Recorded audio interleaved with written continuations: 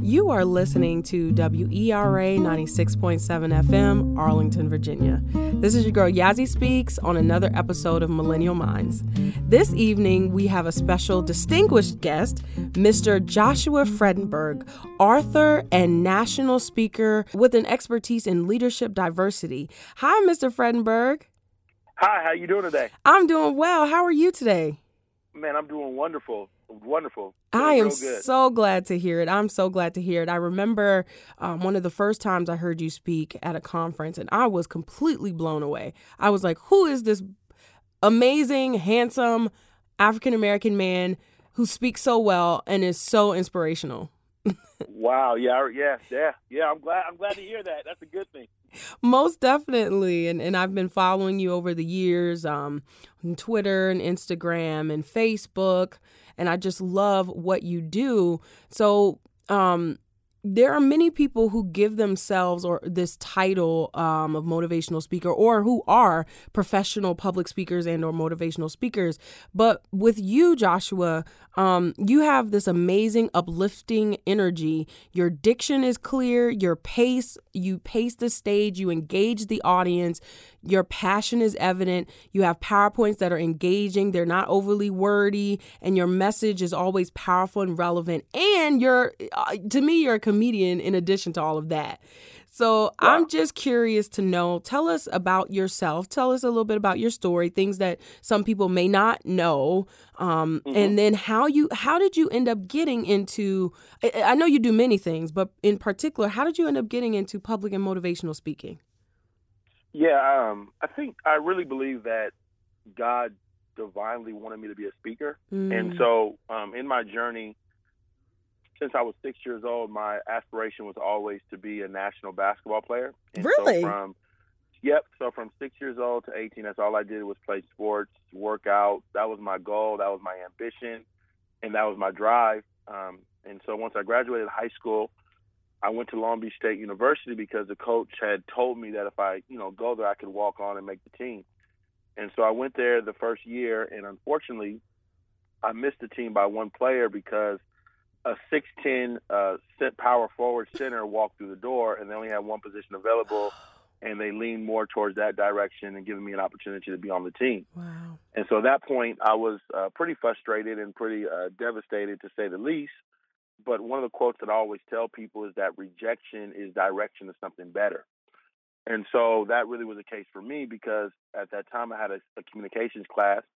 And in my communications class, we had to do a public speech. And so I was pretty nervous and, doing my speech that I really hadn't spoken my entire life, wasn't even something I had aspirations for. But I get up and I start to give my presentation. And was this in high school or college? This is in college. Okay. In college. And so, in college, it begins to flow and it begins to come out really good. And at that point, I discovered that I had a gift, which was to speak and communicate.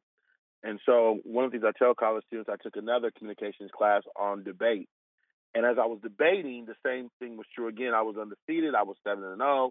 And so I began to have what I call a passion for speaking.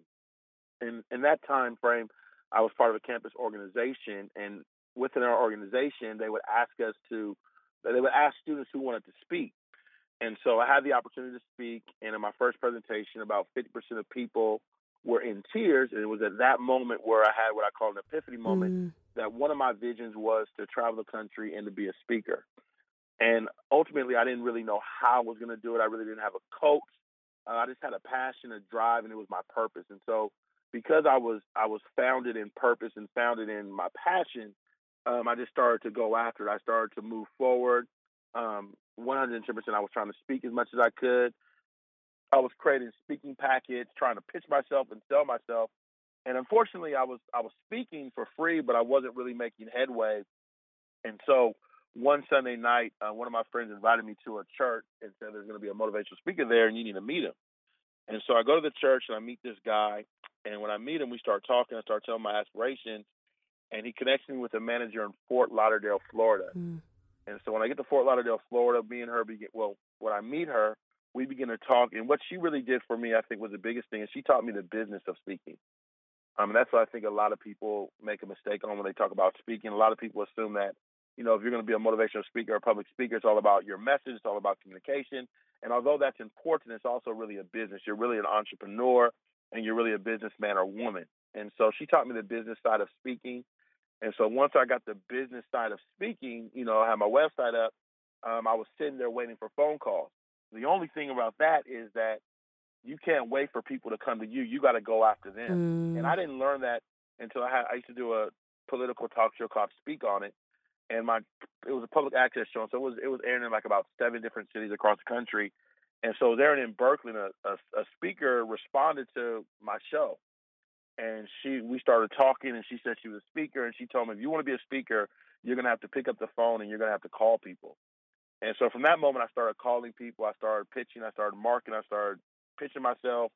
And ultimately, over years, it began to progress and progress and progress. And to where now, I've spoken in about 44 different states. And, just continue to speak and inspire people. But it really was birthed out of purpose and out of passion, out of gifts, and really knowing who I am. And so I think anyone that wants to be a speaker, it has to be based on your passion, has to be based on your purpose. And I that's really what it comes down to. So, one of the things I'm doing now, we're doing a speaking boot camp. And, sometimes I don't know if people have the true passion to go after it. And if you don't have the passion, then you're not going to make it for anything for that matter. That's really good. Those were a lot of gems right there. Very powerful, very powerful story. There's so many insights that we can pull from just the background that you shared. So it sounds, you originally started with this dream of being a national basketball star, and that didn't really turn out the way you thought. With this college class, this communications class, was that a part of your sequence? Was that a required course, or did you just look at the courses that were offered and said to yourself, I would like to take this class? Yeah, it was a required. It was one of general education classes. Mm-hmm. And so they said you had to take a public speaking class. And the unfortunate thing for me at the time, the basic public speaking class wasn't available.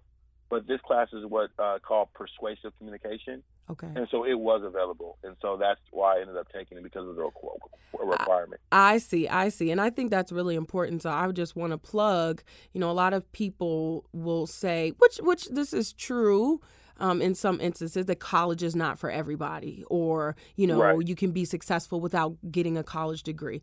I completely agree. However, this is an example showing that going to college or taking classes or collegiate courses can introduce you to some things, some themes, some careers, professions, ideas that you otherwise might not have necessarily gotten. So I think that's great. And I also heard you say you being a speaker was godly, divine. And so what can you speak to where like your faith, some of your faith, and what the origins of your faith are? Was it at home with your parents? How has that been? How has your faith walk been and meaningful in conjunction with what it is that you do? Yeah, my faith walk began because, excuse me, my father is a big Christian. My grandmother, she's really big in the church.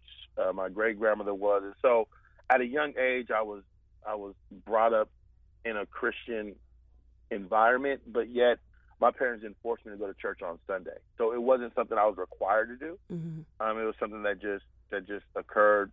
Every so often I would go to church. And I'll never forget when I was about 12 or 14 years old. I believe it was 13, 14. I visited a church, and while I was at the church, this preacher called me out and called me to the front and started praying over me and said, "There's an anointing on you like David." Wow. Now, at the time, I didn't know what was going on. I was just up there, I was like, okay. I didn't know what was going on. And what ended up happening is when I was 16 years old, about 3 years later, I went to church with my grandmother on Easter Sunday. And I'll never forget, I saw this young lady. And I was like, wow, she's beautiful. I want to see her again. Mm-hmm. And so that ignited me to go to church the next Sunday. I And love what's it. funny is I never saw the young lady again, Wow. but I ended up going to church by myself every single weekend based on that experience. And so I started going to church every single weekend. What ended up happening, I just started to grow spiritually, and I started to learn how to hear God's voice. And so by the time I was about going into my senior year, I feel like I had like a experience with God where just literally I was just on fire, and I was just like, man, it's all about God. It's all about bringing glory to God. I would be in the car, literally on dates, and just start prophesying to women I'd be going out with. I had one instance where I got connected on a blind date in high school, and literally started prophesying to a girl. Girl started breaking down in tears. So the gift was just flowing out of me. And then when I was 17 years old, God was like, one day you're going to be a preacher. Funny now, I'm bringing stuff coming back to me. So one day you're going to be a preacher. I had like 3 dreams in a row about me preaching in a church. Wow. And I went to the bathroom. I'm sorry about the honesty, but I went You're to the fine. bathroom. I had a Bible in the That's bathroom, real. and I was like, Lord, I don't know this Bible. I can't tell people about this. And he was just like, I'll show you what to say. And so from that point on, I just always was preaching. And then to be honest with you, when I first stepped on the college campus, a missionary approached me, and I was having Bible studies with him my first year in college. So it was as if God was always having me, talking to me and speaking to me. It's been an ever going process for me. And so and that's just been a part of my life. And so that's really how I function. I really function off faith. Everything in me is faith, as far as hearing God's voice and being tuned to exactly what I'm supposed to do.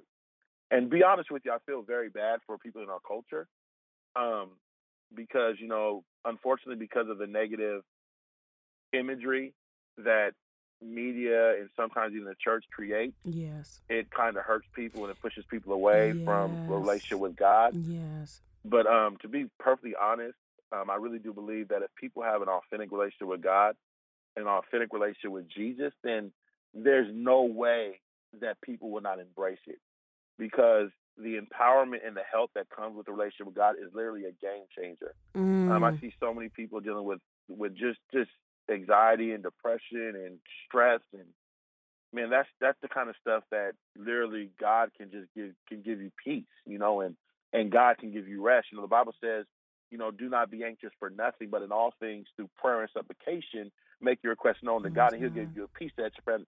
He says, don't be anxious for nothing. So now we're dealing with anxiety and that kind of thing. But if you give it to Him, He can give you peace. And so I really do believe with all my heart, the more I grow, the more I realize how fortunate I am at a young age to really not be into religion, but to be in an authentic relationship with Christ, and really being able to embrace that, and really being able to make that a part of my life. Because I don't know if I'd be in the position I am today if it wasn't for my relationship with God. Matter of fact, I may be in a whole nother position. That is so powerful. And this is such a timely message, and listen to you, you're preaching to us, and that is, it flows out of you, and that is definitely evident. It's evident in your preaching, in your teaching, in your speaking. And I love how beautifully it's interleaved and intertwined. Can I say one more thing? Sure. I want to say one thing, because this has really been on my heart. As you say, our culture. We're in a very big culture of racism and division. Mm-hmm.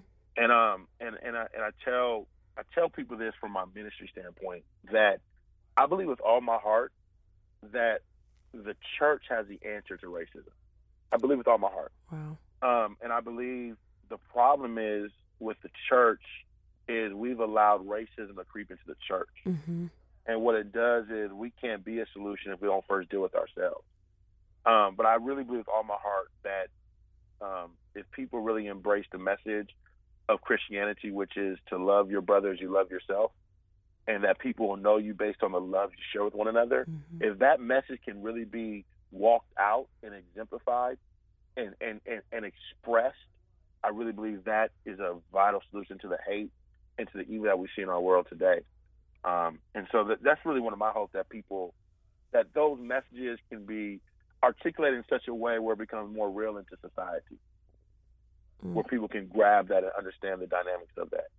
Because there's really a lot of solutions to problems with the right lens and the right interpretation of the word. So I just wanted to share that. That's powerful. Thank you for that. Sounds like you need to be a national consultant for churches. A problem solving, diversity, leadership. Yep, there you go. Yeah. You know what's funny about that? What's that? I'm sorry. You're like moving, like all this stuff. It's so fun. I'm doing this interview, and I'm going through my life. I'm like, wow, just seeing the dots connect. Because sometimes you get so quick you don't realize to look back. But you know, when I was 23 years old, it was my birthday. I'll never forget this. It was my birthday, and I went to, my friend was having a conference, and this lady prophesied over me and said, one day you're going to be a consultant and make a lot of money. And that has stuck with me for 15 years. Wow. I'm still trying to figure out how that's going to materialize. Oh, but it's funny you say that. I believe it, most definitely. Wow. That's interesting. That's so amazing. And I always find Divinely orchestrate all this stuff happening to me. Yeah. Oh, yeah, most definitely. There's so much more for you to do, so much more in store for you, and I'm excited. Tell us about, more specifically, some of the conferences and workshops that you run, and you know, like what people can expect, and you know what's the age range for each conference or workshop. Yeah. So the first thing that we do, really about 8 years ago, one of the things that I discovered as a speaker on college campuses was that a lot of students were not receiving what I call the information for career readiness, or really prepared to go into the real world and be successful. Another thing that I discovered that I was getting my master's in leadership, and there was a lot of people that really didn't have a grasp of what leadership was, or really didn't know what leadership was. And it really bothered me because, you know, number one, I understand that leadership affects everything. When you have bad leadership, everything is affected. I also realized that if we're going to make our world better, we need effective leaders. We need people that know how to lead. And so that really began to dawn on me back in 2010. I meant, how can I help people not only have career success, but also be effective leaders of these companies? And so we created what we call the Circle of Change Leadership Conference. And ultimately, it's a national, well, first of all, we're a nonprofit, but it's a national leadership conference that ultimately prepares students for career leadership success. And so we've been doing that for 9 years, and we draw about 200 to 300 diverse student leaders from all across the country. Wow. And over 3 days, they'll come to LA, and they'll have different speakers. We'll have panels of executives from major companies like former producers of the Oprah Winfrey Show, wow. VPs of Live Nation. One lady was a CFO for the Los Angeles Sparks, assemblymen, people that worked on the Obama campaign. I mean, it's just on and on. We have so many high-profile people on these panels with sharing their experiences with students. And it's really transformational because once students leave, they're inspired, they're motivated. But more importantly, what's really great is they're going out there and doing something. 2 or 3 of our students went back the next year and became student body presidents of their campus. One girl just this year went to the University of Arizona. She's SGA president, first time a minority woman in so many years. That was exceptional.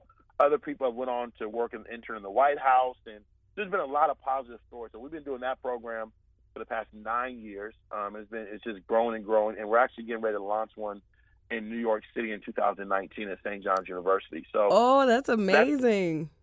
Yeah. So that's awesome. The other thing that I do here in LA is I do a thing called Leaders for Christ, really where I use biblical principles to prepare people to be effective leaders for Christ. Again, I think there's a leadership crisis, and so just doing our part to empower people, not only be leaders, but really make an impact in the world. And so we do a faith-based conference August 4th in Florida, our 4th year. And then I've started doing webinars. So the first webinar was to help people to become speakers. So those who want to be professional speakers, we have our professional speaker boot camp. And so I go through 5 sessions to really help people understand the foundation to be a speaker. I don't tell people if you do it, you're going to become a multimillionaire or make a 6-figure income. I think that's kind of, I don't know if that's always true. That's, to tell people that. But I'm going to give you the stuff that's enabled me to be successful. And if you can work it, I believe you can become successful as a speaker. And so we've started that. We're going into our third session, and it's going really good. So I'll probably do it again in December. Please do it again. Please do it again, because I will do. certainly sign up, and I will tell people about it as well. Yeah, please do. Well, I think I'm going to do it again. Yeah, this one's been really good. So I had to test it out, but it's been really good. So I definitely think I'm going to definitely do it again in December. I'm doing another webinar after this one on purpose, how to find your purpose. It's a three session course. So basically, $99 and you do 3 sessions. So we're going to talk about how do you position yourself to find your purpose, how do you find your purpose, and then how do you execute your purpose. Mm-hmm. So now, when is that? We're gonna launch that probably late July, early August. Okay, and that's online? It's online. Yep, you can be anywhere in the really, I guess, in the world, but it'll be online. Joshua, you're amazing. Yeah, that's gonna be powerful. I'm pumped, and I was inspired to do that one. Mm-hmm. So probably some people connected to that. I see. And then after that, just for other people, and we talked about this earlier, this is the Millennial Mind. I'm doing one on I'm gonna do one on retention of millennials for volunteer organizations. So that's my dissertation. Mm-hmm. So I'm gonna begin to talk about how do you retain millennials, how do you attract millennials, and how do you lead millennials. Wow. So I'm gonna do a webinar series on that as well. That's powerful. That's powerful. What encouraged you to, or what inspired you to make this your focus for your doctoral studies? Honestly, I was in my apartment, and I just felt like I feel like you never stop growing, mm-hmm. and you never stop becoming better. So for me, there's never a plateau where I can get comfortable, because the moment you get comfortable, you start digressing. Mm. And so in order to continue to improve and in order to progress, I'm always figuring out how I can get better. And so I just felt like if I went to get my doctoral degree, that would actually help me to grow. Mm-hmm. I'm all about growing, and it really has helped me grow a lot in what I'm doing. Also, it opens certain doors for you. When you have certain credentials behind your name, it makes a difference. That's and I know true. There's those out there, well, I don't need a degree, and I don't need to go to school. And, there's people that are in that realm. And I will agree that I don't think school is for everybody. But for me, I know that I wouldn't be where I am today if I didn't have a collegiate experience. Mm. And so I think, instead of always saying school is not for everyone, I think sometimes people are not taught how to maximize their collegiate experience. That's deep. That's really good. Yeah, so we just go to school to get a degree, but that's not going to benefit you. What benefits you is you go to school to learn and to use the resources available for you to launch you into your future career. That's good. Which is why I always tell people before a student even steps foot on the campus, have them have an idea of who they are and what their vision is. Like, what are you trying to pursue? And once you have that idea, you can really begin, there's internship programs, mm-hmm. there's mentors. There's so many opportunities for students. We just don't have no direction. We just go because our parents told us to go, mm-hmm. and we graduate because that's just what we know. But we're not understanding the aspect of college that can really help us propel. The networking. Why is a person going to go to a Harvard, right? Yes. Well, a person's going to go to Harvard not just because the best, and that's a whole other discussion. The best and brightest go there, but you're going to go to Harvard because of your network. Yes, your network is your net worth. Exactly, your network is your net worth. And also, what a lot of people don't talk about is the attitude of a person at Harvard versus a person at another college. I don't know if you remember the movie about the Facebook movie, and in that movie, I believe it was Social Network. I think it's what it was. But I believe in the movie, the guy said to Mark Zuckerberg, he said, "You don't come to Harvard to get a job. You come to Harvard to create jobs for other people." That's a game. That's a shift in mindset. Yes. So I'm not coming here just to get a job and be an employee. I'm coming to start a company and to be a leader of a multi-organization. That thinking in itself changes how you do everything. That's really good. Wow. You see, so that was a powerful truth. Tell us your books so far that you've published, and what we can get out of them.